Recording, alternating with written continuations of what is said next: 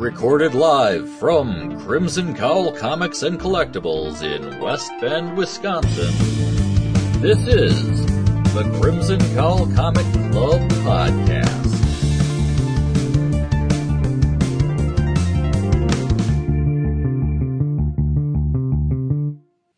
Shazam! I'm Anthony.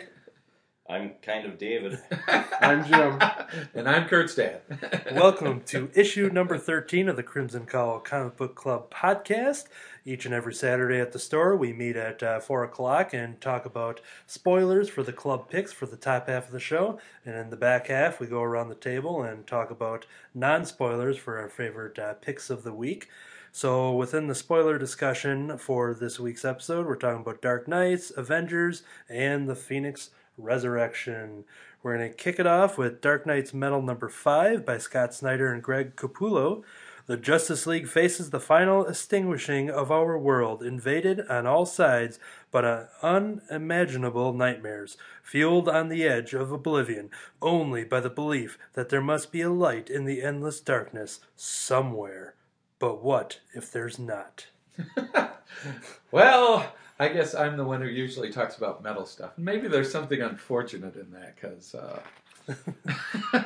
though I've gotten more in tune with the metal storyline, I read this one and felt like, more metal. When will it end? Yeah, hey, I was just happy that we got an explanation on the egg. Egg. We finally Yes. did get an explanation on the egg, so yes, that was the one really positive. It was all worth it. It felt like you finally, got somewhere. Got somewhere. But, we to kind of give a little bit of a recap, all the Justice League have escaped, and they were on their way to getting the Nth Metal. They needed to win their battle against the Darkverse. And the comic starts out with a quick conversation between Barbados and the Batman Who Laughs. Barbados asking basically, well, why aren't things going the way you promised me to? Superman's escaped, things are slowing down. He said, don't worry, in the end, everything comes back to the darkness. So he kind of warns him about that. Then we get a quick switch over to Superman and Batman, who are now at the Forge, which has gone out. But Batman's convinced there's something still there. We can get this forge restarted. And I gotta say that was like another place where it kind of throws you a little bit, because now you've kind of flopped again, where it's like now Bruce Wayne has the hope and Superman's like, oh, we've lost. Let's just get out of here as fast as we can. But Bruce keeps him there. We have to keep trying. So in the process, then we switch over to the first group. Down in below Atlantis, that is going after the Nth Metal there. They pop into a place that Deathstroke has led them. That is, even Aquaman didn't know it was there. And there's kind of an Nth Metal plant there. And so, wow, look, here, we found the Nth Metal. At the same time, then we quickly pop over to Green Lantern and Mr. Terrific, who are still in jail. But suddenly a rescuer comes along, the Martian Manhunter, busts them out. In the process of that jail scene, yes, this is where you get, where does this Plastic Man egg come from? And here is the explanation from Mr. Terrific. E.L. O'Brien wasn't special, he was just a thief. One night he fell into a vat of chemicals, my best guess some attempt by the Owls or Star Labs to approximate cosmic metals. Now his molecular structure changes with his desire. His body is a superconductor for cosmic energies, which is why they're after him. Since dark energy started rising, the nightmares of ever-living things run through his head, trying to pull him toward evil. But he kept helping me. When the thoughts finally became too much, he retracted into that egg. He's fighting off millions of dark impulses every second. He's a hero and my friend, if they won't, Michael. But here we are, helpless. But that's when Martian Manhunter shows up, gets them loose, and off they go to get the Plastic Man egg. At the same time, we then quickly switch to Wonder Woman, who's fighting off Black Adam to get at the Nth Metal there. and Kendra, who is now possessed by dark forces, is also there, and they're getting ready to square off together. Then we go back to Batman and Superman and their fight with the now monstrous Carter Hall, who's protecting the Forge from their interference. Again, they're arguing all through the fight whether they should stay, whether they should go. Bruce is sure we should stay and restart the flames of the Forge. And then Superman also sees a spark down in the Forge.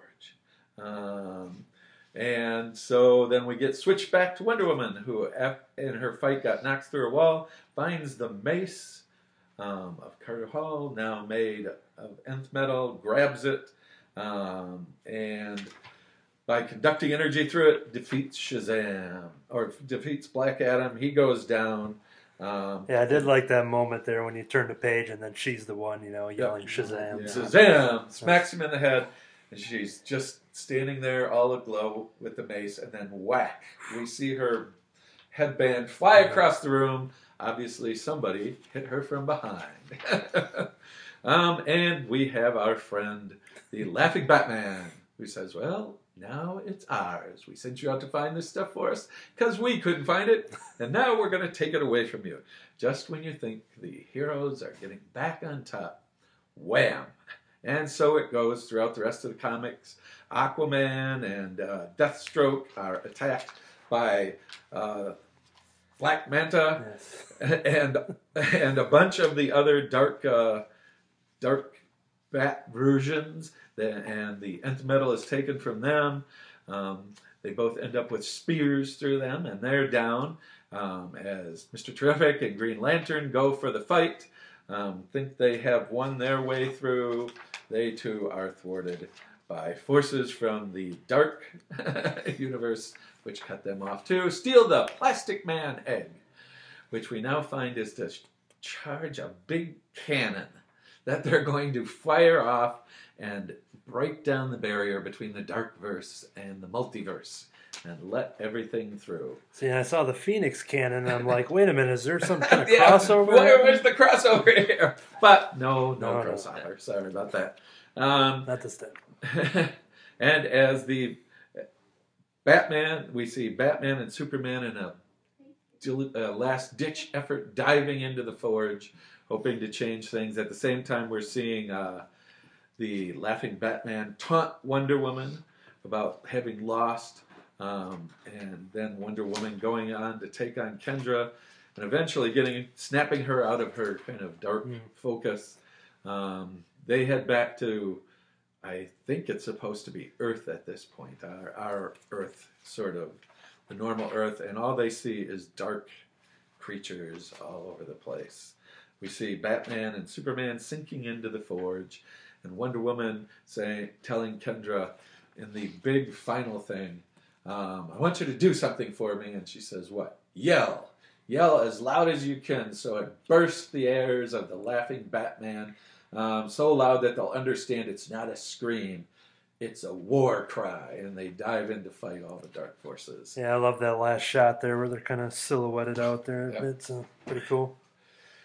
And so then we're told that if you want to see the full of the multiverse, it's not in Dark Knight 6, or Dark Knight's Metal 6. It's in Dark Knight's Rising: The Wild Hunt. And so you must go over there if you want. So yeah, this thing's still not ending. It's still gonna.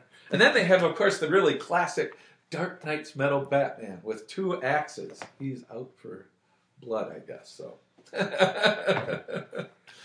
That was the Batman on the cover of The Forge, I believe. Yeah.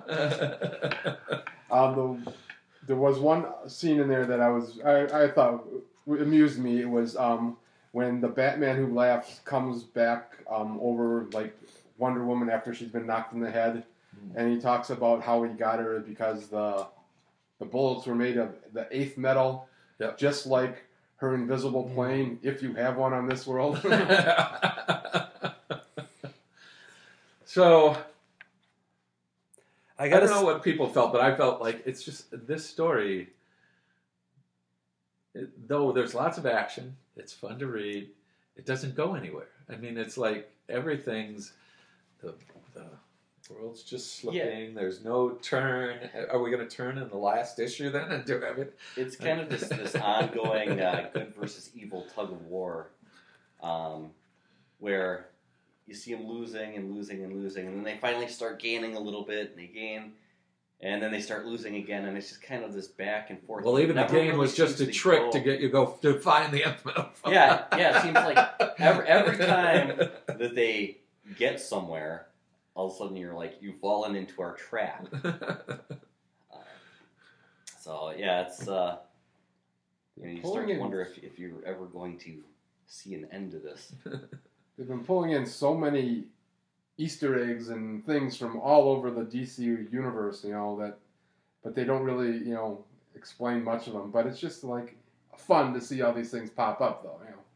And I know I say this every month when we talk about it, but beautifully drawn. Yes, it is beautifully drawn. Love the art. You have to, Greg Capullo. You have to really applaud the art, the action. But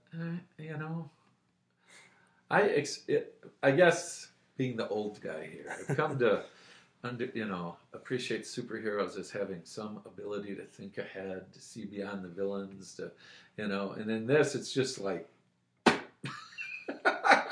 And you get this kind of feel that if they win, it's just going to be grim determination, not their brilliance or their superpowers. It's just well, it is the Justice League against 7 Batmans, who is the best strategist of the team. So. And yet, if it was just that, you might be able to say that. But if you follow the early books, it's also the Teen Titans, it's Justice League, it's Suicide Squad. You've had everybody. You'd think you'd throw that many people at them. Something like that. Yeah, and at this point, you're down to just a handful of heroes, and I honestly couldn't say even what happened to a lot of the other characters. I know some of them, were killed off in that bar in the early days. Yeah, that's right. But those were mostly lesser known characters. Sort of. Felt like 4 years ago when we read that too. Divas. Yeah, A while ago. I suppose the only way I would feel satisfied totally in the end would be if somehow all along the Justice League has been stringing them along in some secret way and turns it all around. But yeah, some kind of twist. Batman found the key someplace way back with the metals and has been... This is all part of their devious plan. Well, I think that was a nice run through of that issue there. So a lot of action in that one. And same goes for Avengers number 678. This will be No Surrender Part 4 by Mark Waid, Al Ewing, Jim Zub, and Pepe Larraz. The Avengers are caught in a game of cosmic proportions, but they don't know the rules, and one of them is about to pay the ultimate price. The first Avenger falls. Not fails. Kind of fails. Yeah. Well, you fail when you fall. Yeah. He succeeds, but falls. Yeah, he falls due to his success. All right, yeah. So we've got our teams that are kind of broken up, because that's your typical setup for a big event book like this. We're splitting up our characters. Trying to think we got the Lethal Legion and the Black Order. And so the Avengers have kind of been split up into 2 groups as well. With a few in reserve. Yeah, with a few in reserve. I think where we left off last time, we saw Quicksilver frozen and being badly pummeled. And we kind of pick up in that same spot. But whereas last issue we had Quicksilver kind of questioning things, questioning the leadership and stuff like that. Now we've moved over to the Human Torch. From one hothead to a literal hothead. Yes. And he's thinking about what a great leader Reed was, and if Reed were here, he'd know exactly what to do, and he doesn't feel like waiting anymore, so he jumps right into things, even though there's no plan or anything else. And it's a lot of back and forth between these different teams. You know, the villains who are facing off against each other, and then the heroes who are trying to not only stop all the villains, but figure out what's going on, where they're at, and all these things at the same time. So yeah, it's a face-off, you know, between all these different, you know, people, all these different groups, and the Avengers start to kind of piece things together. They start to learn that this is a game of some sort, but they don't know the rules until they figure out that there's these things floating up in the sky, and they determine that it's whoever gets to it first wins that match. So we got them trying to do that. I'm trying to remember who. Somebody got the first one as one of the other groups. Black Order. Yeah, the Black Black Order gets the first one. got the first one, and that sort of tips them off. First, when he touches it, the Black Order member goes poof, and a big one appears on the side. And when I saw that, the first thing I thought of was like, and I kind of realized like, oh, it's kind of like a Hunger Games scenario kind of happening, because where you see like all the, you know, all the points in the sky and all the tallies and stuff like that. Yeah. And then you've also got the Grandmaster, who's talking to whoever he's competing against, the other person behind this whole thing. We still don't find out who that is.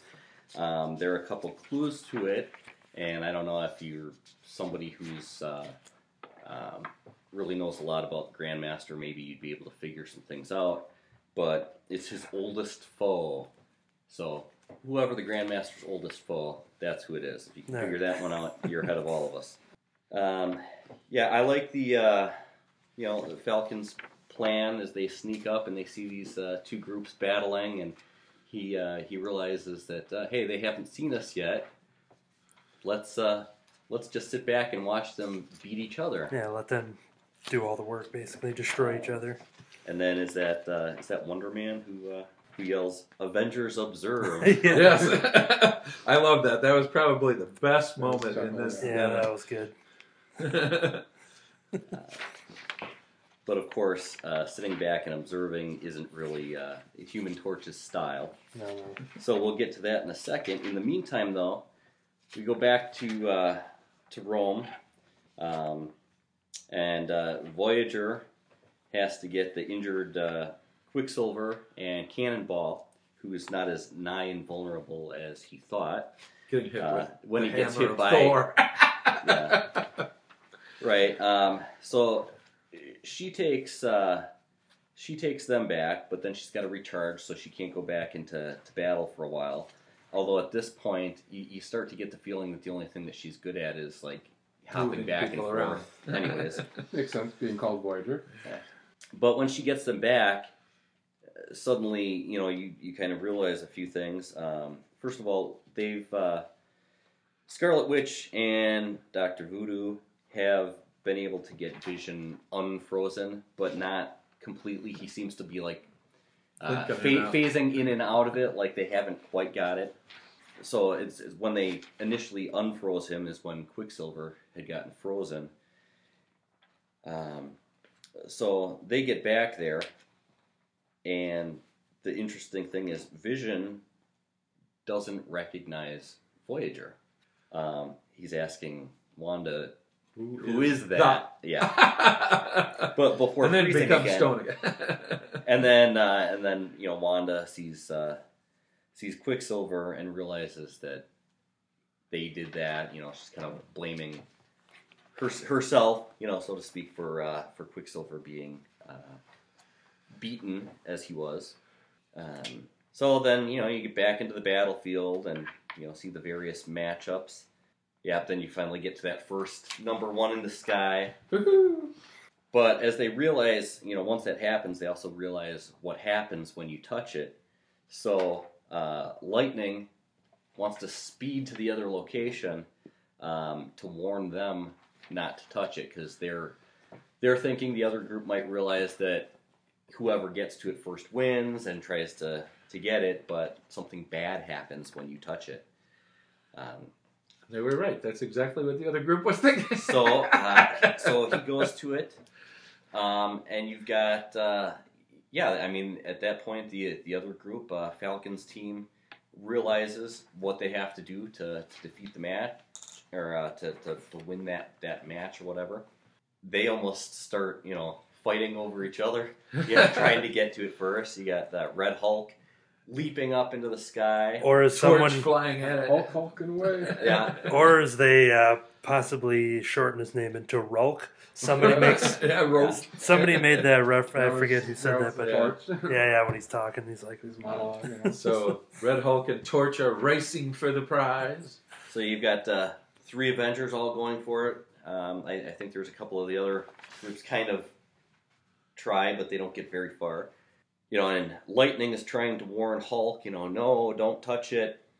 And as the 2 of them are just about to get to it, Human Torch reaches up and grabs it.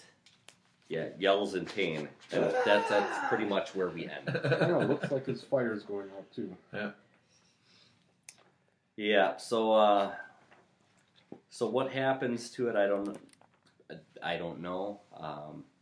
I did see an interview, and I'm trying to remember who that was with. I know Jim Zub does a lot of interviews. I think that's who it was. I was going to say it was one of the writers, but it wasn't Mark Waid. I think it was Jim Zub, and he says no, he's dead.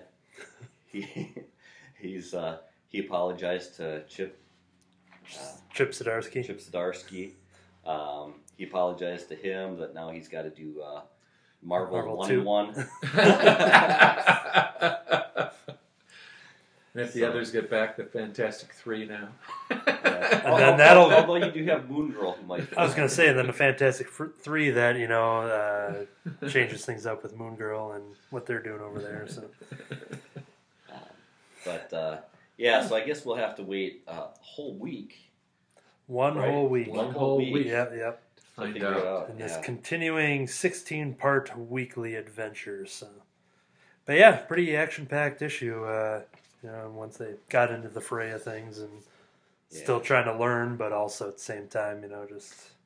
Yeah, see, I'd imagine, it'd be hard to get people to want to win if winning meant, your annihilation.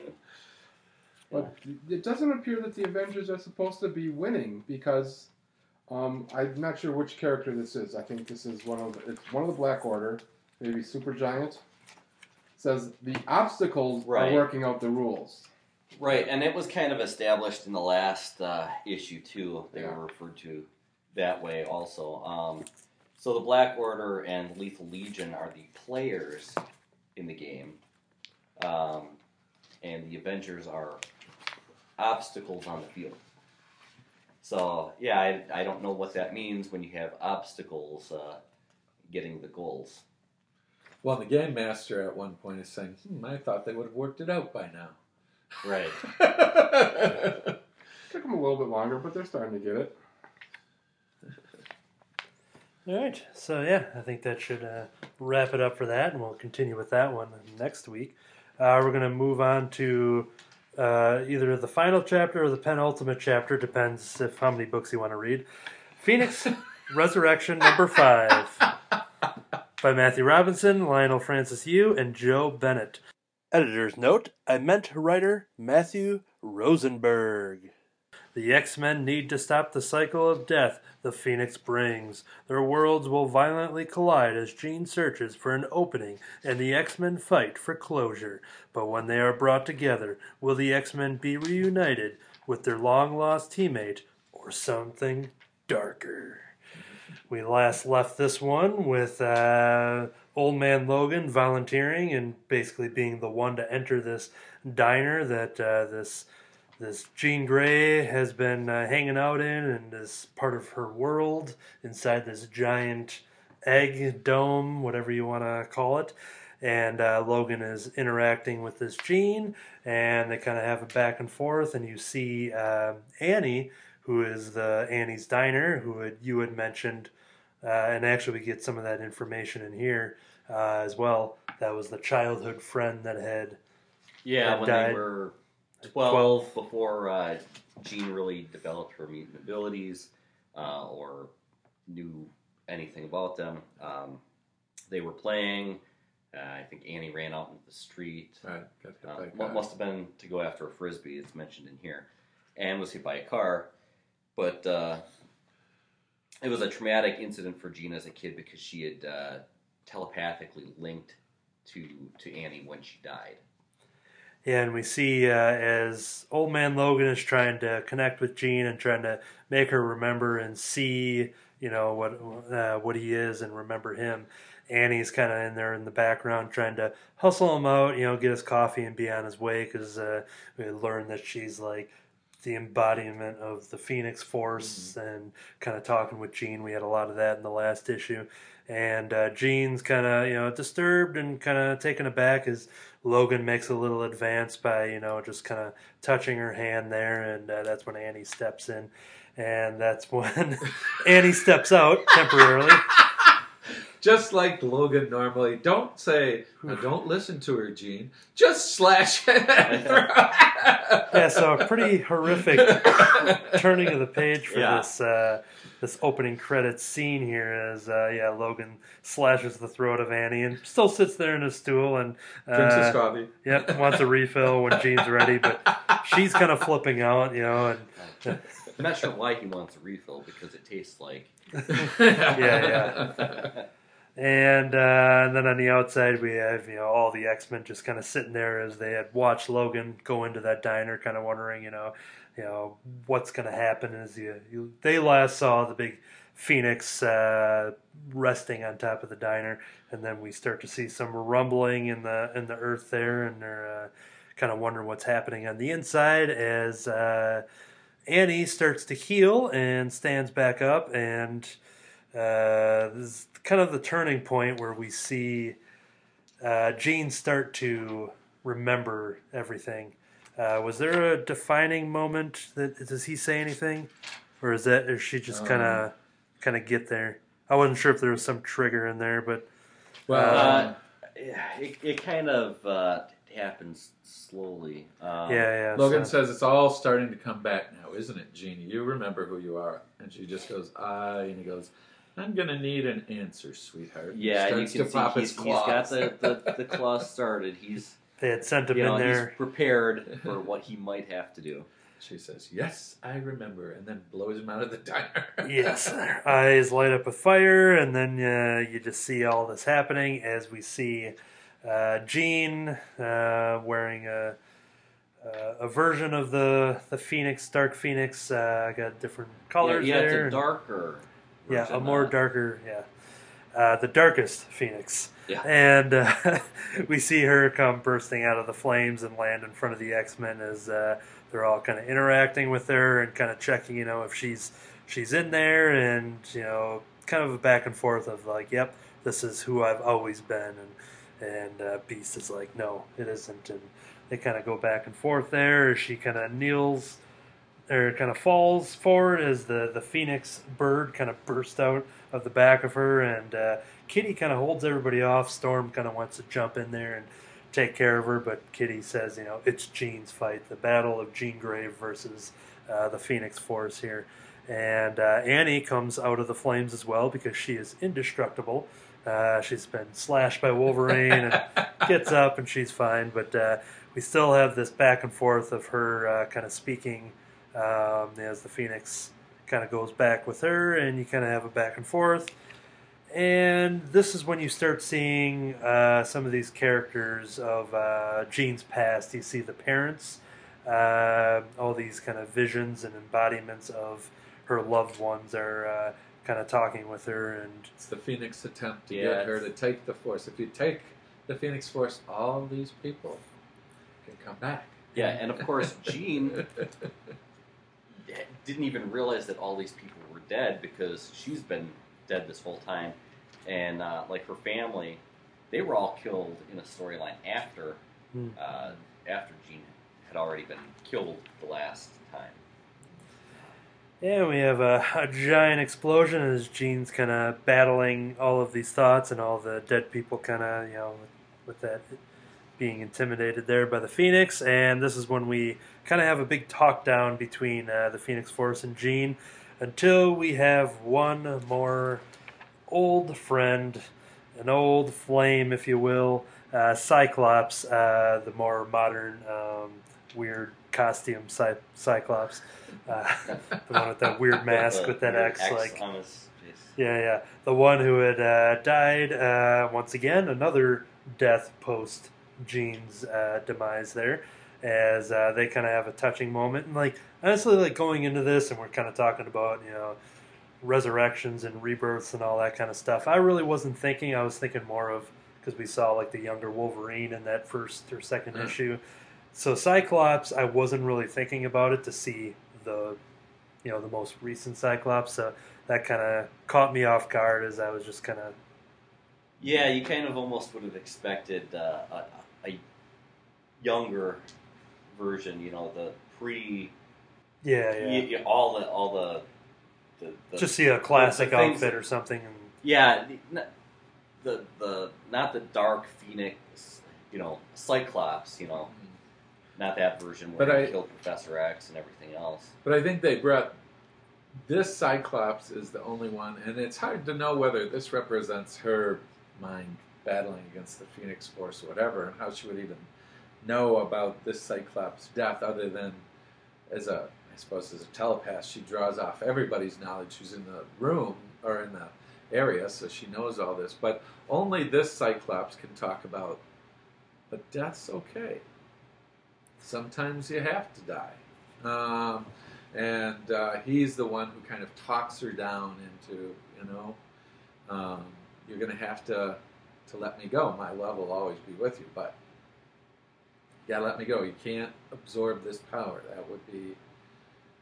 Yeah, there's a lot of moments I liked in here with that beat with her having, him remove his mask there, and just then they reunite with a kiss there, but then basically saying, that's the end of it there, Well, she says, I know this isn't the way it's supposed to be, and he goes, I know.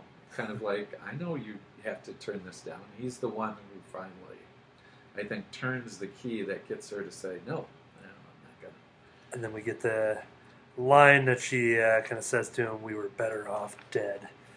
As Cyclops, Scott Summers, basically starts to kind of fall apart and kind of loses life right there in her arms, and he falls down to the ground, and once again, then the Phoenix Force, the bird is there, is sitting there ready to go after Jean again, but now we see a more confident, more tougher Jean, as she simply says, is that it?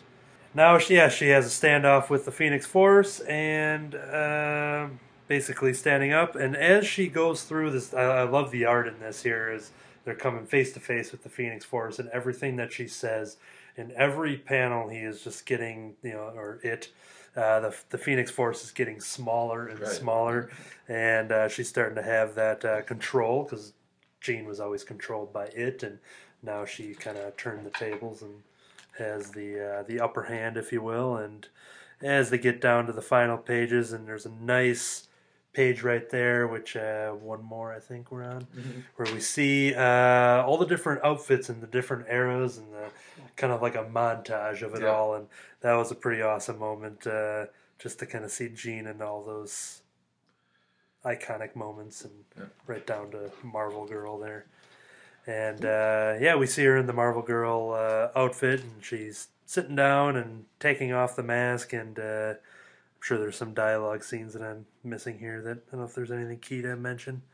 Not really. It's just the conversation between Jean and the Phoenix, where Jean is saying, that we could do all this. We could be a god. We could do whatever we want and have whatever we want. But that's not the way it's supposed to be. You want to protect me from this loss and everything, but I'm supposed to feel this loss. Basically acknowledging that it's normal, and people are supposed to have they're supposed to have to deal with loss. It's a part of life, and in order to live to really live, you have to be able to experience all of those things as well. Right. And her final phrase is, I think, really powerful. I don't want to die, but I need to be allowed to live. Yeah, and basically it says goodbye to the Phoenix Force and says, you have to forget about me too. And then you see that the bird once again getting smaller and kind of reduced to a flame in her hand, and then you see the Phoenix itself say goodbye, Jean, and another goodbye, and just as the rain comes pouring down, the flame goes out, and you see Jean just kind of breaking down in tears as we cut to this final page here as the surrounding X-Men that are there are welcoming Jean back home. So we've seen that transformation of bringing her out of that world there and resurrecting her completely. So yeah, I thought those story beats are pretty good there. Just a lot of good character work and back and forth, and a lot of the dialogue itself was pretty emotional.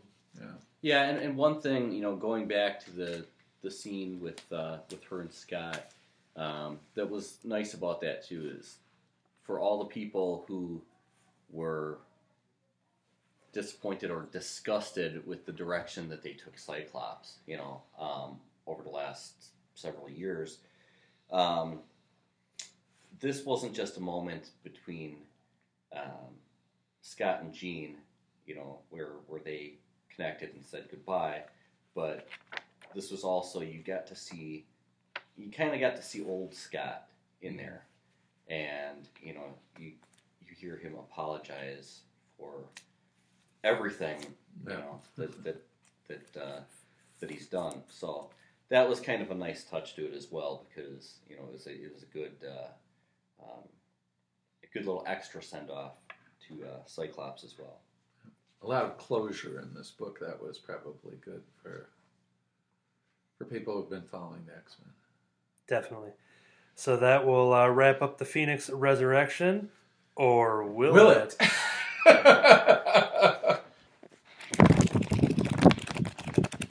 So here we are at maybe it wraps it up, but really we have one more book, and that's... no comic ever ends. No. Well, together they do, because that was the last issue of Phoenix Resurrection, and this is the last issue of Jean Grey. And really the whole Phoenix saga, Phoenix Resurrection saga, began with Jean Grey and her issue being suddenly disappearing after the Phoenix was trying to get her. The last thing we see is Jean Grey goes poof. No more. But now in this, we find out in Jean Grey, and this is going to be hard non-spoilers, we find out why that happened. There's a connection between the young Jean Grey and the older Jean Grey that gets spelled out in this book. As the young Jean Grey is passing through a world where she sees all kinds of the past of the older Jean Grey, and has to live through those moments, and comes to a realization that this is all a part of what's going on with the Phoenix Force. And we find some kind of, it must be painful sorts of revelations from the Phoenix about her and why she could never be the center of the Phoenix Force. And I'll let you read that on your own. But this story really does, in a way, wrap up what was going on in Phoenix Resurrection. So if you enjoyed the Phoenix Resurrection story, you really have to read Jean Grey 11. Another piece of the puzzle. Also get the rest of it. Because that was the one big thing we were wondering after the way number 10 left off, and we were so eager to see, what's Phoenix 1 going to be like, Resurrection 1, and then you just see, no mention. Well, the good 2 and 2. There's a little nod here or there. It took a couple issues into Phoenix Resurrection to even hint at what was going on in the Jean Grey title. Yeah, more or less she was just put on pause, I guess. And and the interesting thing is that I didn't realize this when I started reading the Jean Grey book, but in essence, the entire Jean Grey series is only a setup for Phoenix Resurrection. Yeah. They would not have, I don't know if they even would have ran the Jean Grey series if it wasn't for the coming Phoenix Resurrection storyline, because everything in Jean Grey's magazine, which now ends at issue 11, had to do with the coming of the Phoenix Force. So in some ways, I really liked the Jean Grey books. I think they were really good. I think they were a good introduction to the Phoenix Resurrection story. But I'm a little disappointed that the only reason you did this was to set up for the Phoenix Resurrection story, and that now that we're there, we just dropped the Jean Grey series. And while one Jean Grey series drops, another begins with X-Men Red, which comes out next Wednesday at the time of this recording. So yeah, just if you want to get rid of Jean Grey, you can. She's going to keep coming back. Now we got two. Yeah. We got two of a lot of the X-Men. Iceman, Jean Grey, the Angel. There's a dark beast over in some other books. You still have half a dozen Wolverines. Yeah, two Storms. Couple Storms. This is like two for the price of one. I'm going to move on to Boom Studios book Lazaretto number 5. It was a 5-issue series. Here's the pitch for issue number 1. After a pandemic strikes, a dorm complex at a small American college is quarantined with all the students trapped within. What first starts out as a youthful freedom from authority soon devolves into a violent new society. It's Lord of the Flies on a college campus. I really enjoyed this book at Boom Studios. I just saw number 1, so I'm like, I'll give it a shot. I'm very open to a lot of number 1s, especially from Boom as of late. Boom and Aftershock, I think, have really kind of come up to like an Image status. That Image has kind of taken over the last couple of years. I really love the artwork in this, illustrated by Jay Levang, and looks like he does the colors as well. So yeah, if you're into apocalypse zombie type books, you kind of get this, focusing on two kids who a boy and a girl who meet each other at college on the first day. They're both kind of outcasts, and they're kind of realize that they kind of relate to each other after this initial party in the first issue.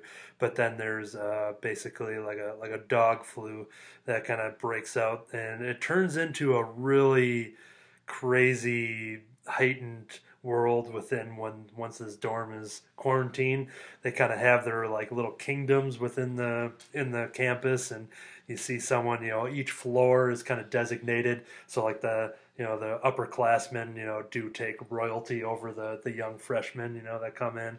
And so you see some comedy kind of thrown in there as you see these groups kind of sorted out. But yeah, it's a real gruesome book, and there's a lot of just imagery that, like, I don't get disgusted too much when it comes to like gore, especially if it's just within comic books. But there was some stuff in here which I was just going to show off one of the panels during the end here of just people getting their faces ripped off, and just like it's very detailed. So if you're into a lot of that just kind of crazy imagery, you might enjoy the book for the art there. But yeah, it's a very they don't hold back. Basically, it's not dinner time reading. No. But yeah, as wrapped up with issue 5, and I think it was good with it being a contained little mini series.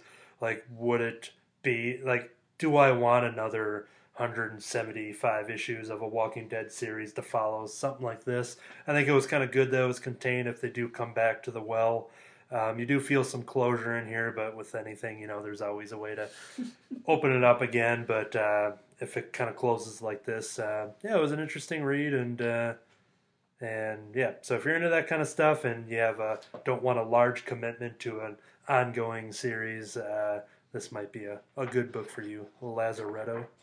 So yeah. Another book that I liked, or from DC Comics, Batman Detective Comics Annual number 1. This has nothing to do with any of the current storylines.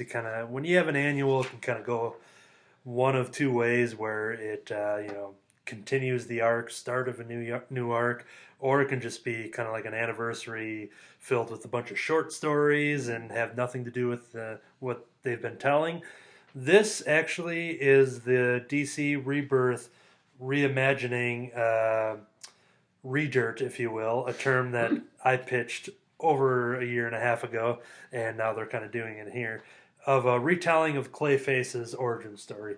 And so if you're a fan of Clayface, you haven't been reading the current detective books, even though you should have, because, he's a big part of the Batman's team here. This is a fun take on his, well, I say fun, just, it was an entertaining take. It's always a tragic tale when you see something like this. You see the relationship of him as a young boy with his dad. His dad comes up with this chemical, and he's kind of in the movie making business and dealing with creatures and stuff like that. And there's some great messages that the dad has to the son that the son is inspired by, and he takes that to him into his adult life. And once again, since this is about Clayface, he obviously how he turns into a monster. So this is about the 5th or 6th origin of Clayface story. Because I actually, they had a trade paperback that traced like the first 4 or 5, and so now we're at number 6 version of, and this one sticks with the Basil Carlo, who is the original Clayface, right, if I'm not mistaken. Yeah. But I think it's their version being like, all right, we're kind of rebirthing it. But yeah, once again,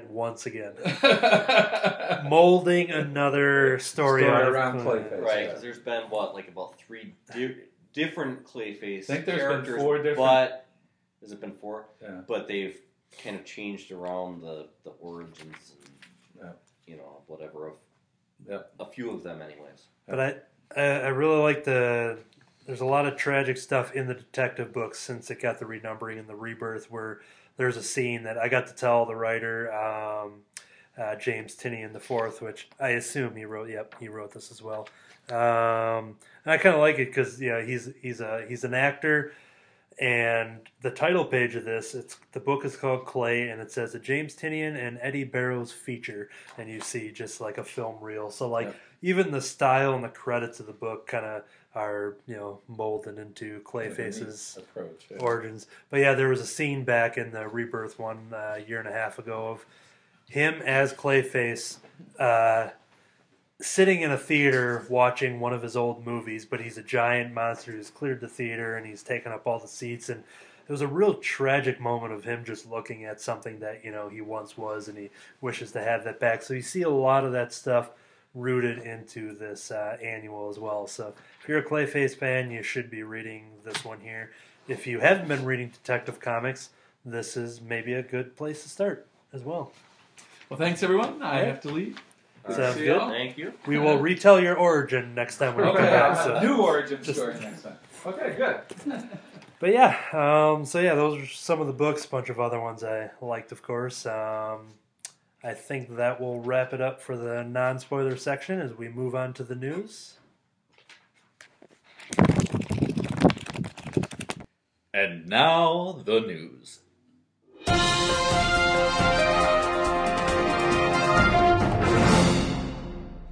So we've talked about maybe a month ago or so when we had heard that Brian Michael Bendis, man who's been with Marvel, big writer over at Marvel's, kind of introduced a lot of very important characters that not only influenced their comics, influenced their animation, as well as the big screen as storytelling. After about 17 or 18 years working for them, his contract was up, and he made the unexpected turn over to DC Comics. It's one of those things that you can go all the way back to Jack Kirby going from Marvel to DC. There hasn't been something this big for decades, 30, 40 years, I would say, when it comes to the creative team switching over. And everyone's kind of wondering what he was going to do as he is wrapping up his stories at Marvel, which will go through May, I believe, with the issues that he's written already. But we are going to get Bendis' first contribution to DC Comics that is now in the previews for Action Comics number 1000. So if you're a customer here at the store, I highly suggest that would be an issue you'd probably want to pre-order rather than just waiting to see if there's going to be one on the shelf, because it's probably going to go pretty quick. It's going to be a pretty big book. The first book not yet to reach. It's the first book ever to reach the 1000th issue. Closest to it has probably is like an Archie comic, like because they had talked about like they've got some high numbers there, but collectively Detective's up there, yeah. But like they've outside gotta of be getting close. Where's Detective at now? Oh, it's at 970s. 970s? Yeah, it's in the 970s.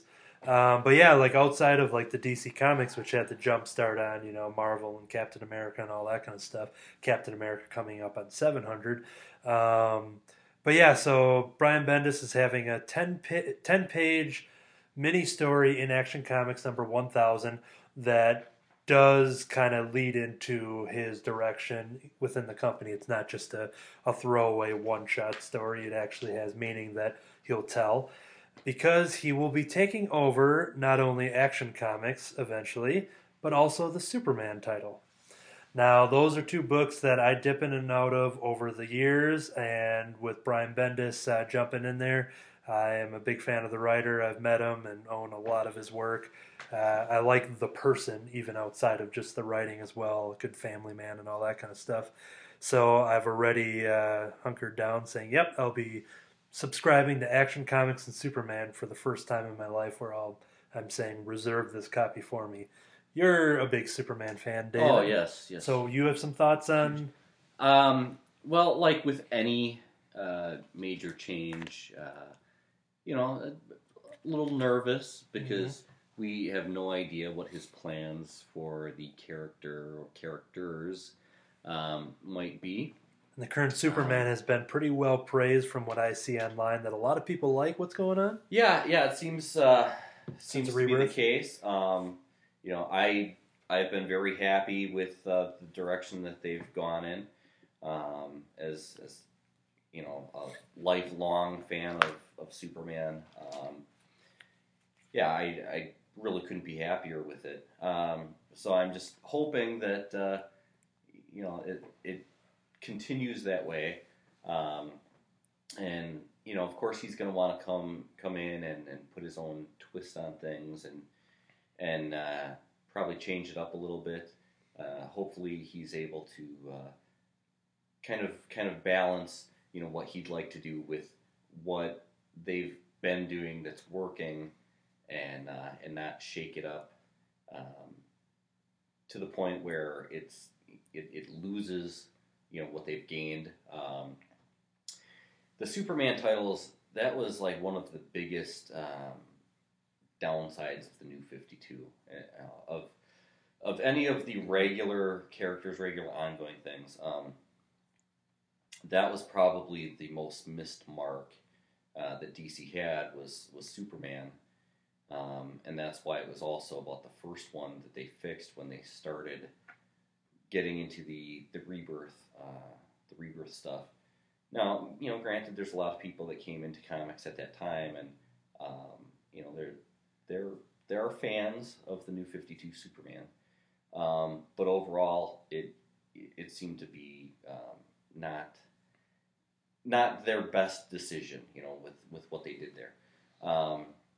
So they've slowly, kind of made changes to it and fixed it and got things back on track more so with what they did before the New 52. They've allowed the character to evolve in what would be like a natural evolution, which I'm always a fan of. I've said that with Spider-Man too.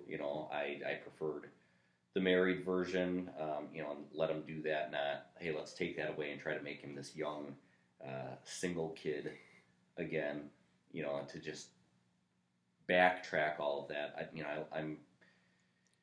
I like the idea of actually allowing these characters to evolve. I mean, you got characters that have been around for just decades, and I don't think it works to try and keep them exactly the same year after year after year. You've got to allow some sort of development, and so that's where they've gone with this. So yeah, hopefully Bendis will come in and do something good. He's going to want to change stuff. People are going to expect some sort of change, but hopefully it stays on that right track.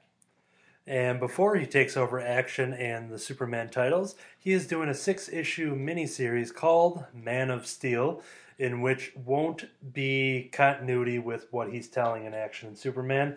So, kind of how you're saying, if he's going to change things, maybe he's kind of get some of that out in this Work out the miniseries. kinks. Yeah, and so that is, I heard, is a self-contained series, if I'm not mistaken.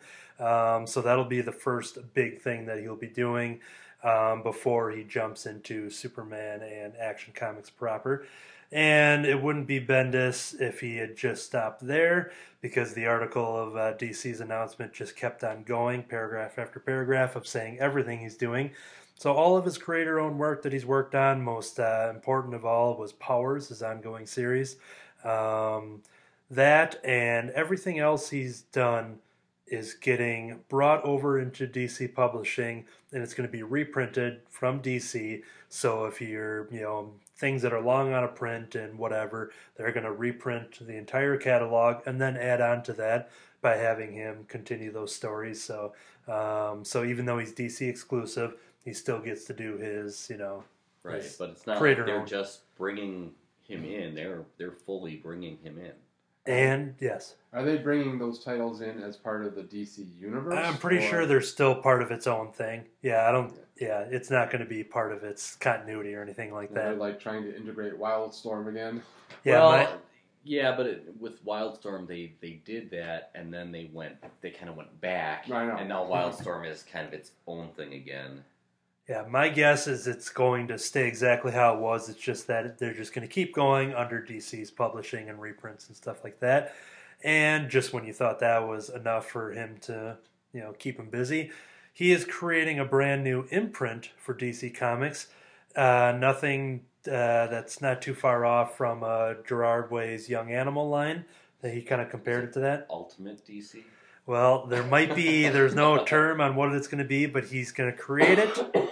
He's going to create it and overlook it and also write things for it, as long as other people, coming in too, in which I think they said they were going to take some DC characters and kind of maybe revitalize them, and maybe characters that haven't been used, and have that be part of the DC world. But so he's going to be controlling Superman stories.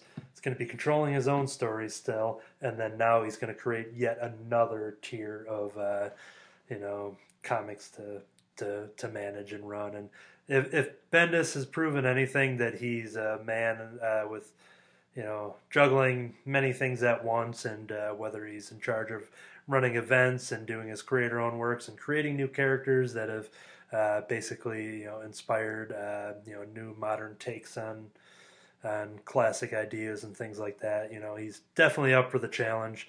And yeah, he's going to have a lot of eyes on him. He had talked about how nervous he was just turning in that first 10-page story that he's doing for Action number 1000. But yeah, go to his social media if you want to learn more about that. And then coming up next week at the time of this recording on the Word Balloon podcast, which is one of the best comic interview podcasts that's out there, with John Suntress, who has many relationships, connections, and friendships with creators from all of the publishers. And he's legendary for having Brian Bendis on for what they call the Bendis tapes. And every time they drop an episode, it's usually about 3 to 4 hours long. And that sounds like a lot to take in, but it's one of those things that I get so excited just to be like, yep, the next 4-hour block, I'm canceling everything, because, he hunker down. And he said he's going to release a lot of the information on there and talk about actually his recent health scares, that he's on the mend now, but yeah, he's had a crazy couple of months with not only leaving his nice cushion job at Marvel to go work for the other side, but then also he was literally on his deathbed, and it was a crazy story. So if you want more on Brian Bendis and why we're kind of talking a lot about him, take a look at that Word Balloon podcast. It'll be dropping within a week or so. So yeah, that's what he's going to be doing. As a big fan of him, he's going to get me to read a lot of stuff that I don't normally give attention to. So I'm excited as a longtime reader to dive into things that I've been not ignoring, but just haven't had time or the budget for. But if Bendis is there doing it, then I'll give it a shot. We're going to do a quick little recap. We have the previews catalogs that showed up here in the store. Feel free for anybody to chime in if anything sounds interesting. I kind of have it all mapped out here, so it's going to be a lot of talking at the moment. But if you see something that I mentioned that is interesting, please interrupt me. We're going to start off with the Marvel catalog. If you're unfamiliar with the previews catalog, if you're listening, each and every month the store gets these giant catalogs. If you're a subscriber, you get a copy of that for yourself. But then there's also a house copy here. Feel free to kick back on the couch and flip through the books and see what's coming out in the next 2 months, and that you can pre-order. If you subscribe to a certain amount of titles a month, you can qualify for different tiers of discounts. Not only gives you discounts on the books you pre-order, but also a Crimson Call special of the discount extends to other items that you may end up picking up throughout the store. So that's a cool little incentive there. And it also not only does a good job for the store to make sure you have a copy reserved for you, not that it just sells off the rack, but it also shows the support to the characters you love, the creators you love, the writers, the artists, the editors, the letters, colorists, all of the people that make these comic books by pre-ordering them. That kind of gives them a good insight on faith into those creators and the books and stuff like that. So that is another bonus to pre-ordering. Over in the Marvel catalog, they got the Infinity Countdown event going on. We talked about that in the past. But over on page 2, being the big thing that takes the cover of the Marvel previews, is the Hunt for Wolverine. 5 years ago now, maybe, Charles Soule wrote The Death of Wolverine, and now he's back at it again with The Hunt for Wolverine, which is going to lead to the return of the Wolverine. We saw in Marvel Legacy #1 back in November that the character showed up and seems to have some Infinity Stone connection as well. The mystery behind his return is slowly being dealt as he's making little cameo pages in other people's books, whether it be the Thor book or Captain America.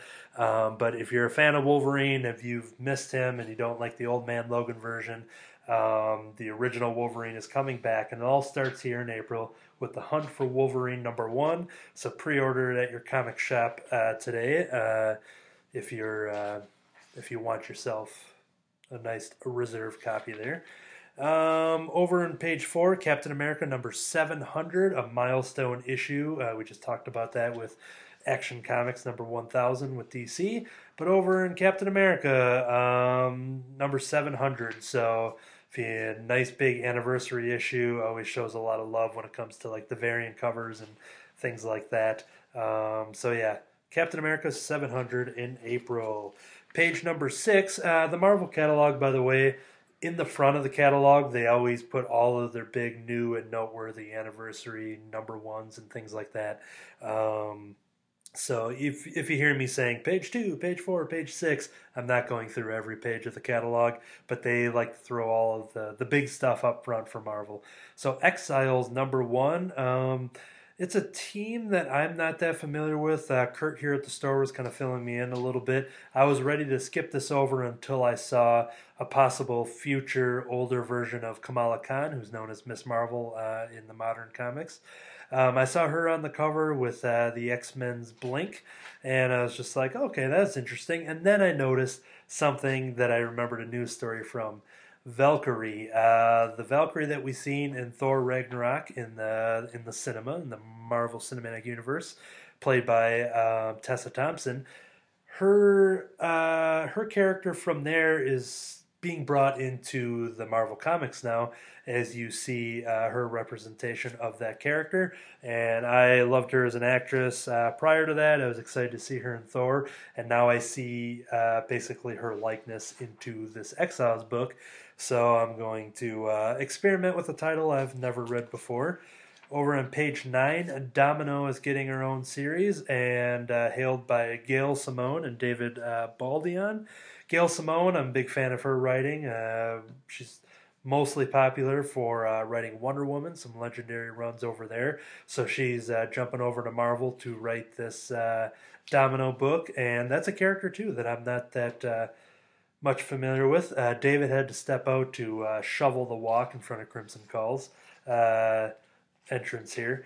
But I have a feeling he probably had some information about Exiles and Domino that he probably could have added to the discussion. But I'm going to let the books do the telling for me as I pick up those. Page 14, we get the next 4 issues for that month for the Avengers No Surrender that is being discussed here at the Comic Club. If you subscribe to those titles, those individual issues will be offered at a discounted club membership without needing to meet the requirements of a healthy pull list. You can pick up the club picks and get a discount at that and join the discussion. And we see issues 687 through 690 of those books, and that goes up to part 14 of 16. So we're nearing the end at that moment. And then over on page 19, we have Venomized. For all you Venom fans out there, after we left the Venomverse storyline, we have Venomized number 1 of 5. I'm not a big Venom fan. I've definitely dipped into some of it recently with the tie-in with Amazing Spider-Man and now with X-Men Blue. But there's a lot of sweet covers going on there. But if you're a Venom fan, you're probably going to be checking this out anyways, but it's a 5-issue contained story there. I just see a cover of issue number 4 where there's a Thanos that's basically got taken over by Venom, and that looks pretty cool there. That's happening over there in April.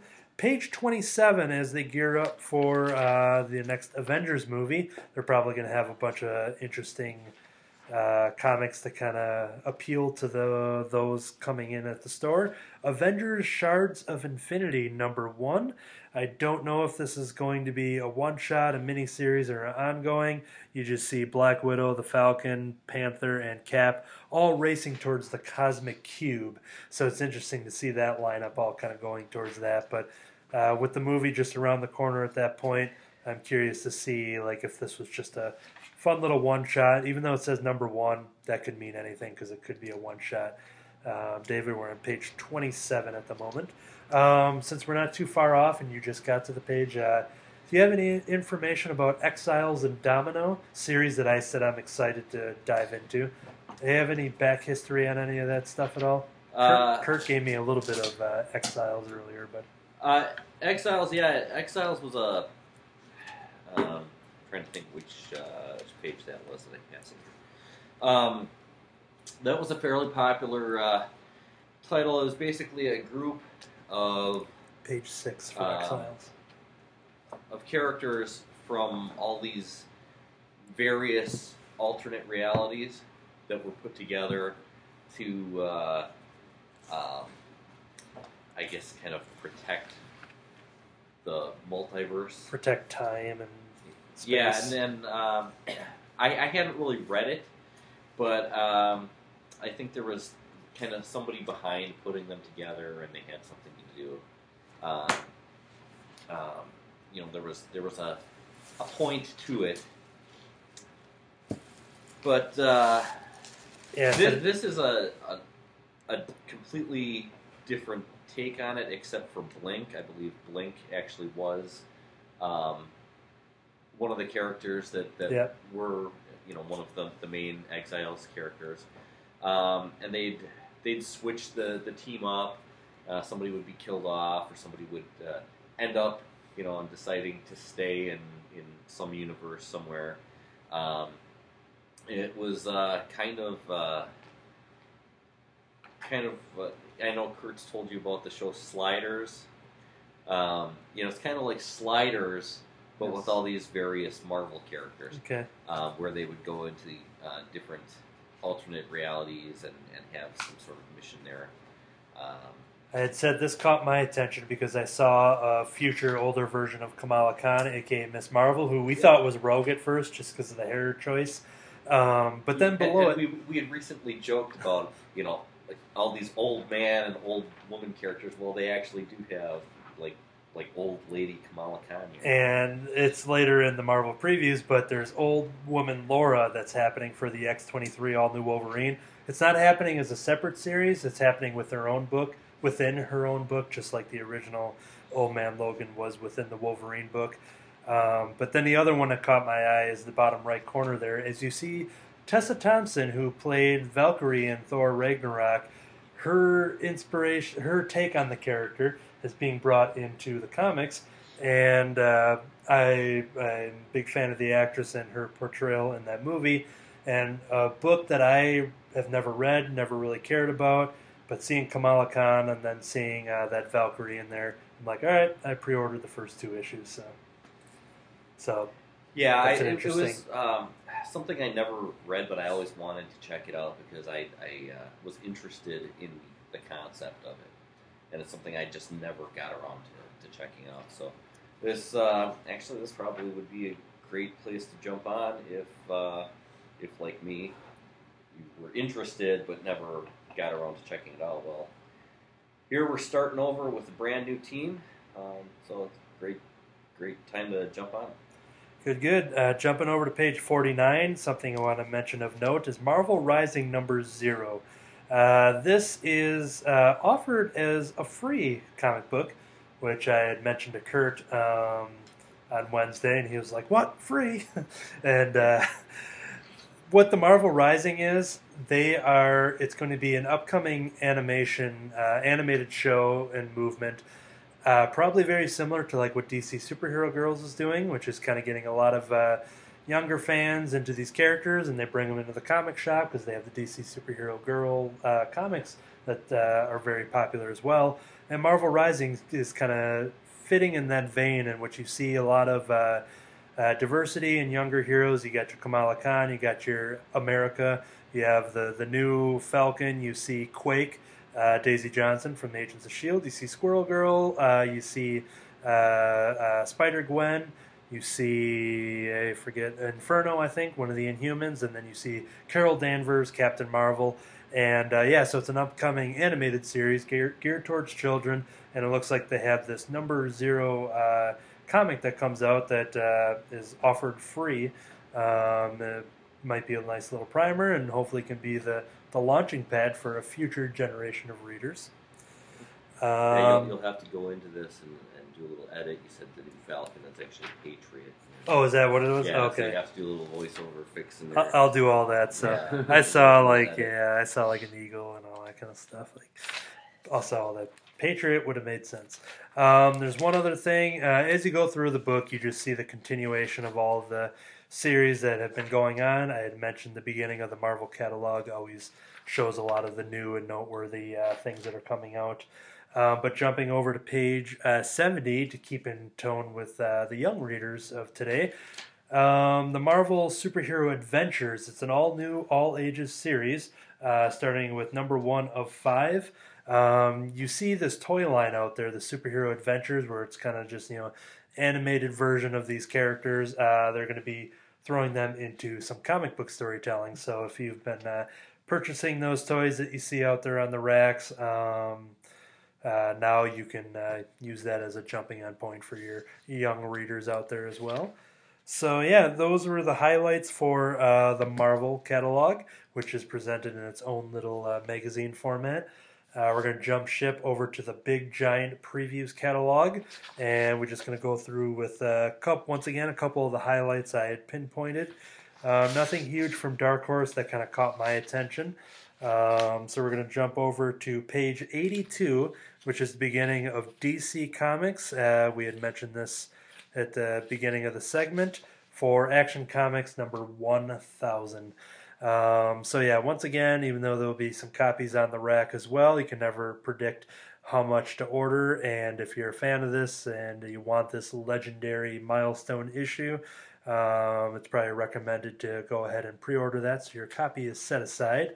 You're going to have many choices when it comes to variant covers. They have the standard cover, which is done by Jim Lee there. We talked about the red underoos being Return to Superman. Yeah, which I am perfectly happy with. You're all for that.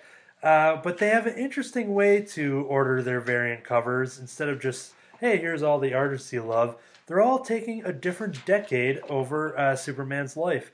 He started in 1938? 37, 38, I think? 38. 38. Right, So you see covers from the 30s all the way up to the 2000s. Jim here had asked me, he's like, how many covers are you going to order? Well, I'm going to pre-order the main cover because you got to have the main cover for those collectors. But I'm a big fan of Michael Allred. Most likely the colors will be joined by his wife, Laura Allred. They're doing the 1960s cover. They don't show you the examples on here. You could probably look online, and as it gets closer, they'll release some of those images. But yeah, so I'm buying myself 2 copies of Action Comics number 1000, the main cover and the 60s cover. Jim, you had mentioned one that you're interested in? If I go for a secondary, I'll probably pick the 70s because that's the Superman I remember as a kid. So Jim Steranko is doing that cover. So yeah, you see a bunch of different ones there, and but yeah, just the main issue itself says featuring all new art and stories by, and the list goes on and on. And the first person on the list, even though he's not writing the main story, once again, Brian Michael Bendis. But yeah, John Cassidy, I'm a big fan of him. Olivia Coppel, you got Paul Dini, some other names. You got your Jeff Johns, Dan Jurgens, Tom King, Jim Lee, Tim Sale over there, Louise Simonson, Scott Snyder, Peter J. Tomasi, Marv Wolfman, and many, many more. So yeah, Action Comics number 1000. Very wise to pre-order that hot book coming out in April. Sticking, actually, for DC, that was the main thing I had mentioned there. Nothing noteworthy for like new series beginning in April. Over in IDW Publishing, beginning on page 158, as you jump past the DC section. If you're a fan of Sonic the Hedgehog, they have the Gem of the Month that they call. They've got this 4-issue, I don't know if it's just 4 issues total, but they're doing one a week in which Sonic the Hedgehog number 1 through 4. So yeah, if you're a big fan of Sonic, I know they've done some Sonic comics in the past. But yeah, IDW, and I want to say Archie was publishing Sonic, not having to do with anything in Archie, Jughead meets Tails or something. But Dr. Robotnik versus, Hiram Lodge or something like. Which now I'm just pitching them stuff that I'm going to buy if they make it. But yeah, if you're a fan of Sonic the Hedgehog, there's a monthly event, or a weekly event, I should say, 4 issues coming out that month. Sticking with IDW, if you're a fan of Star Trek Discovery, the CBS All Access show, they have been doing some comics, but they have a spotlight on Star Trek Discovery Succession number 1. I haven't been watching the show at all. Anyone here dig it at all? No, I haven't, because I haven't had the time to check out new shows anyways. Yeah. I'll admit I've been a little hesitant to do it. Being a Star Trek fan anyways, just the change in the Klingons and everything is really thrown me off, and I think I've been kind of waiting to see, how it does and what some of the fan reaction is to it before I, I'm kind of waiting till they wrap up the season and then pay for 1 month, rather than because CBS All Access, other than access to all of their old shows and stuff, they don't have. This is kind of their launching point. Being like, here's a new series, to only watch it on there. Right, and I've had no other reason to get that. Exactly. So. But yeah, some of the people that I follow and I'm friends with that are Star Trek fans and have been pretty much digging it. There's a couple people, I would say it's maybe. I wouldn't say split down the middle because the show has been successful from what I read. That I think they are going into a second season eventually and stuff like that. So on that level, they're at least moving on with it. But yeah, I think there would probably be a lot of those people that are like you said, hesitant. And I'm not a big Star Trek guy, but Doug Jones, who is one of the favorite actors I've met, who played Abe Sapien in the Hellboy movies, he portrays the Silver Surfer. He's a guy that often works with Guillermo del Toro, and he plays a character, one of the main characters on this crew for Star Trek Discovery. So I'm excited to, once again, wait like all you guys too, once it's all done, and watch it in a month there. So yeah, and then there's a bunch of X-Files comics going on. So if you're a fan of X-Files, check out IDW Publishing in April. Jumping into Image Comics with page 198. Image seems like every single month for the last year or two, you get bombarded with about 4 or 5 brand new series. I say bombarded in a good way because if you're looking for something new, Image Comics very much has that when it comes to storytelling outside of your traditional capes and cowls and stuff like that. So we have Analog #1. You've got Isolo #1. Isola #1. I think it would be Isola. Isola, that's probably more accurate. Crude #1. But something, oh yeah, Dead Hand #1. There's a lot of different genres there. Nothing that really piqued my interest until I saw Skyward #1. This is something that I'm putting on my pre-order list. One day, gravity on Earth suddenly became a fraction of what is now. 20 years later, humanity has adapted to its new low-gravity reality. And to Willow Fowler, a woman born just after G-Day, it's pretty awesome, actually. You can fly through the air. I mean, sure, you can also die if you jump too high, so you just don't jump too high. And maybe don't stumble into a dangerous plan to bring gravity back that could get you killed. So yeah, there's a lot of new series there. I'm jumping into one of them, Skyward there. But yeah, they give you a bunch of preview art on all of those series too. So if you're not sold on the cover and the premise, you actually get to read a little bit of the story if you lean in and squint there. I'm looking at the Image Plus magazine that comes Yes. out with the previews, and I'm liking what I see on the Isola Oh, cool. title. So yeah, that's the thing. Like once again, if you don't know where to start in comics and you see Action Comics #1000, and you're like, well, do I have to go read the first 999? Well, you can jump into some of these independent publishers and start at #1. And as far as this Image Plus magazine, for every new title for the last couple of months, they have a fairly in-depth interview with the creative team behind these new titles. So if you're interested in coming up with a new #1s, this is a good way to get behind it. And we talked about it last month with Robert Kirkman coming out with Oblivion Song #1. Yeah. Robert Kirkman, creator of The Walking Dead and Outcast and Invincible. Yeah, so that's a book that's probably going to have a lot of attention as well. So yeah, it's good to have that Image Plus magazine where you basically get bonus features behind the scenes of the making of these comics. So it's always a cool addition to the previews. Over at page 266, starting with Aftershock Comics. Aftershock, I had mentioned a company that I've been keeping many eyes on. Animosity is one of their hit series here at the store. I've kind of spread the word about that. I've met Marguerite Bennett a few times. She's written for Marvel and DC, and she's really taken a lot of success with this with Animosity over at Aftershock Comics.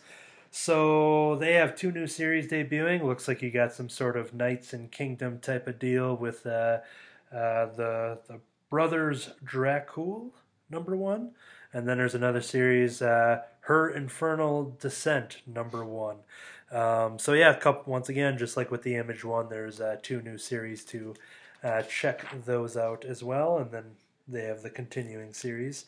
And then speaking of Animosity, if you haven't jumped on the Animosity train, this is the time because they have Animosity hardcover collection over at page 273, 240 pages full color on sale in April for $39.99. Marguerite Bennett and Raphael De La Torre. The story it completes the first complete story arcs of the best-selling series, plus the one-shot and bunch of behind-the-scenes extras and things like that. The synopsis for Animosity, if you're not on board, is: one day, for no reason, the animals woke up. They started thinking. They started talking. They started taking revenge. So yeah, like I said, this is one of the most popular books that are here ordered at the store. There's 6 or 7 copies that come in, and most of those are pull list subscribers. So it's it's one of the best-selling. It is one of the best-selling titles at the store. Yes, and it was cool, sharing that information with Marguerite Bennett at the past convention. she didn't even have like a booth set up, and I saw her like walking around, and she was buying books from another independent creator. Here's someone who's writing comics, and it was cool to catch her out in the wild. And then I had mentioned, I'm like, oh, Marguerite. I'm like, and I mentioned Crimson Call in West Bend. I'm like, yeah, I got a lot of people into the series and stuff. We've all been loving Animosity, and then I know Aftershock retweeted it and stuff too. So yeah, if you want to get on board, the hardcover collection's coming out. It's a good way to kind of catch up at a more discounted price now that they've been doing it for like a year or two. Over on page 276, speaking of favorite publishers, Alterna Comics over here at Crimson Call Comics. We love talking about Alterna. A lot of customers here really love sharing their love for the different genres and stories that they've been telling. Well, they have the Fear Diaries one shot. Would this be their first one shot they've done? Because most of the stuff is maybe 1 in a 3 limited, 1 in a 4, maybe a 6. Most of them are limited. They've got a couple ongoing. So, well, like Scrimshaw is ongoing. Okay. Most of them are limited, but it's 3, 4, 6. And of course they've got some graphic novels that they've done. But yes, this is the first one that I can think of that's actually just a one-shot comic. And this is the Fear Diaries one-shot. A dangerous threat to children across the world has returned. Theodore Bearsley and his ragtag team of stuffed heroes face their greatest battle yet as they encounter the Dark Mistress's army of evil toys who will stop at nothing to feed off the fear of every child on Earth. So for $1.99, it's a one-shot comic. It's a double-sized comic for $1.99. Wow. Yeah, so that one I pre-ordered just because I get the attention of, I looked to Alterna being like, all right, what are the new series? We talked about some of the new ones in the last month's previews as well. But yeah, the Fear Diaries has a pretty awesome cover there with a bear with a knife and a cape and a pile of toys and fluff coming out of them. Apparently it's not a children's, despite being about toys. I was looking at that and I didn't see a warning about it being like... Yeah, I'm trying to see because they mark all theirs. They've got all ages you would stuff. Assume they've got, it's mature. Teen, they've got mature. So maybe, it's probably going to be entertaining for adults. So adults, pre-order this, read it, and see if it's okay for your children. And it's all up to you to parent from there. But yeah, it might be one of those where it's like, oh, it kind of looks warm and cuddly at first, but if you got the Fear Diaries in there, the title may suggest it could be mature, but it could, it could go either way, I guess. I mean, it could be something like Lilith Dark. Yeah. Where it's in all ages. Yeah, that title suggests that, dark, we want Lilith Light, maybe. That was just harder to say and roll off the tongue, but, so yeah. Before I move on to the next one, we'll bid farewell to Jim here. Have a good week. See you on next Saturday. Sounds good. Glad to have you. I'm going to make sure that Jim can get down the stairs out there without slipping because it was coming down quite a bit. So, dear listeners, it's just you and I. It's me and an empty table. It's like the first episode of The Walking Dead here, where there's just no activity. I don't know where anybody went. There's a tumbleweed. I'll probably be back. It's just snowing quite a bit here, and I have to make sure that customers can get out without hurting themselves. So buckle in, dear listeners. It's just you and I, your fearless leader here at the Crimson Call Comic Book Club. I could say literally anything and then edit it out later because I'm the editor of it too.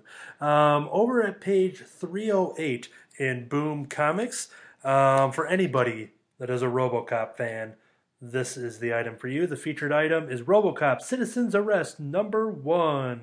Is a series that hasn't been printed in a while. I have some old RoboCop comics from the 80s and the 90s, I believe.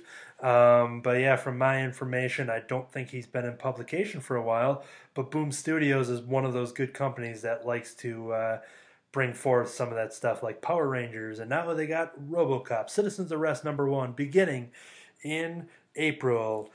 Page 312 over at Boom, something that caught my attention. I almost flipped past it and thank the Lord I didn't, because it is Wild's End, Volume 3, Journey's End, the original graphic novel. Now, Wild's End is a series of anthropomorphic. It's a sci-fi anthropomorphic series in which a bunch of these animals. It's like the busy world of Richard Scarry, but with an alien invasion, and it's in England. So this is a series over the last couple of years. They've done 2 volumes of miniseries, which are offered for reorders here in this previews as well. World's End Volume 1 and Volume 2. So yeah, it was a monthly comic miniseries, and then we haven't seen it for a while, and then I saw Volume 3 listed. I'm like, how did I miss the single issues of the next installment? And then I realized they must have changed the game, because instead of releasing them in single issues, they're going to wrap up the story in a collected version. So for $19.99 each, you can get these 3 volumes.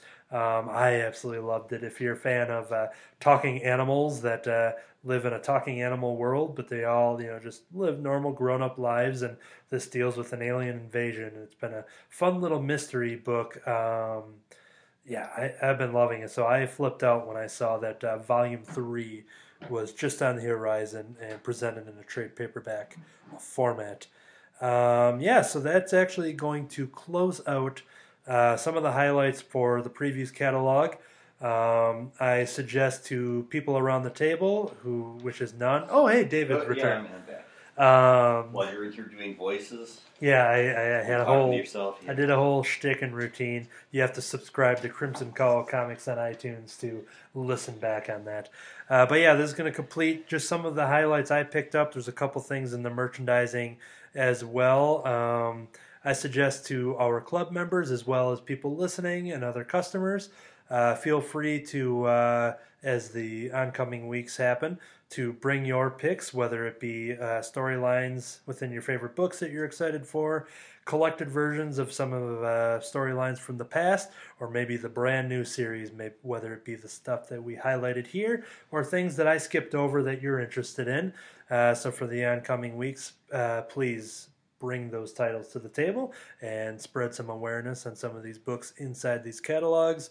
Yeah, there's a lot of interesting stuff between comics, collected comics, new and old, as well as apparel and toys and action figures and everything you can imagine. So yeah, they're all presented in the April catalog, which traditionally at the end of the month, there'll be a specific date that you guys have, but you usually get about a good solid 3-4 weeks or so. Yeah, you typically have to about the last week to get that order in. I haven't looked at February being a shorter month. Yeah. You wouldn't think that couple of days would matter that much, but sometimes it does. I'd have to look and see what it is, but yeah, you should still have plenty of time left to take a look, page through it, and see what you'd want. And no matter what you decide to order, make sure it's Action Comics number 1000. Yes. And something else to mention too is that I'll take some of these highlights, and over the course of these next couple of weeks, I'll dedicate a Sunday to Marvel, a Sunday to DC, and a Sunday to the independent section. And I will put the pictures and the synopsis of some of these picks as well. So if you aren't listening to this, which you wouldn't even hear this anyways, of me saying this, but yeah, you can see some of that stuff if you follow along and like Crimson Call Comics on Facebook. You'll see that as well. And one could maybe ask, how do I give you a pull list? Well, there's many different ways you can do that, whether you visit in the store and you have a physical list or a verbal list. If you say, hey, order me that up, that can be listed. But a real good organized way, I'll just share one way that I do it.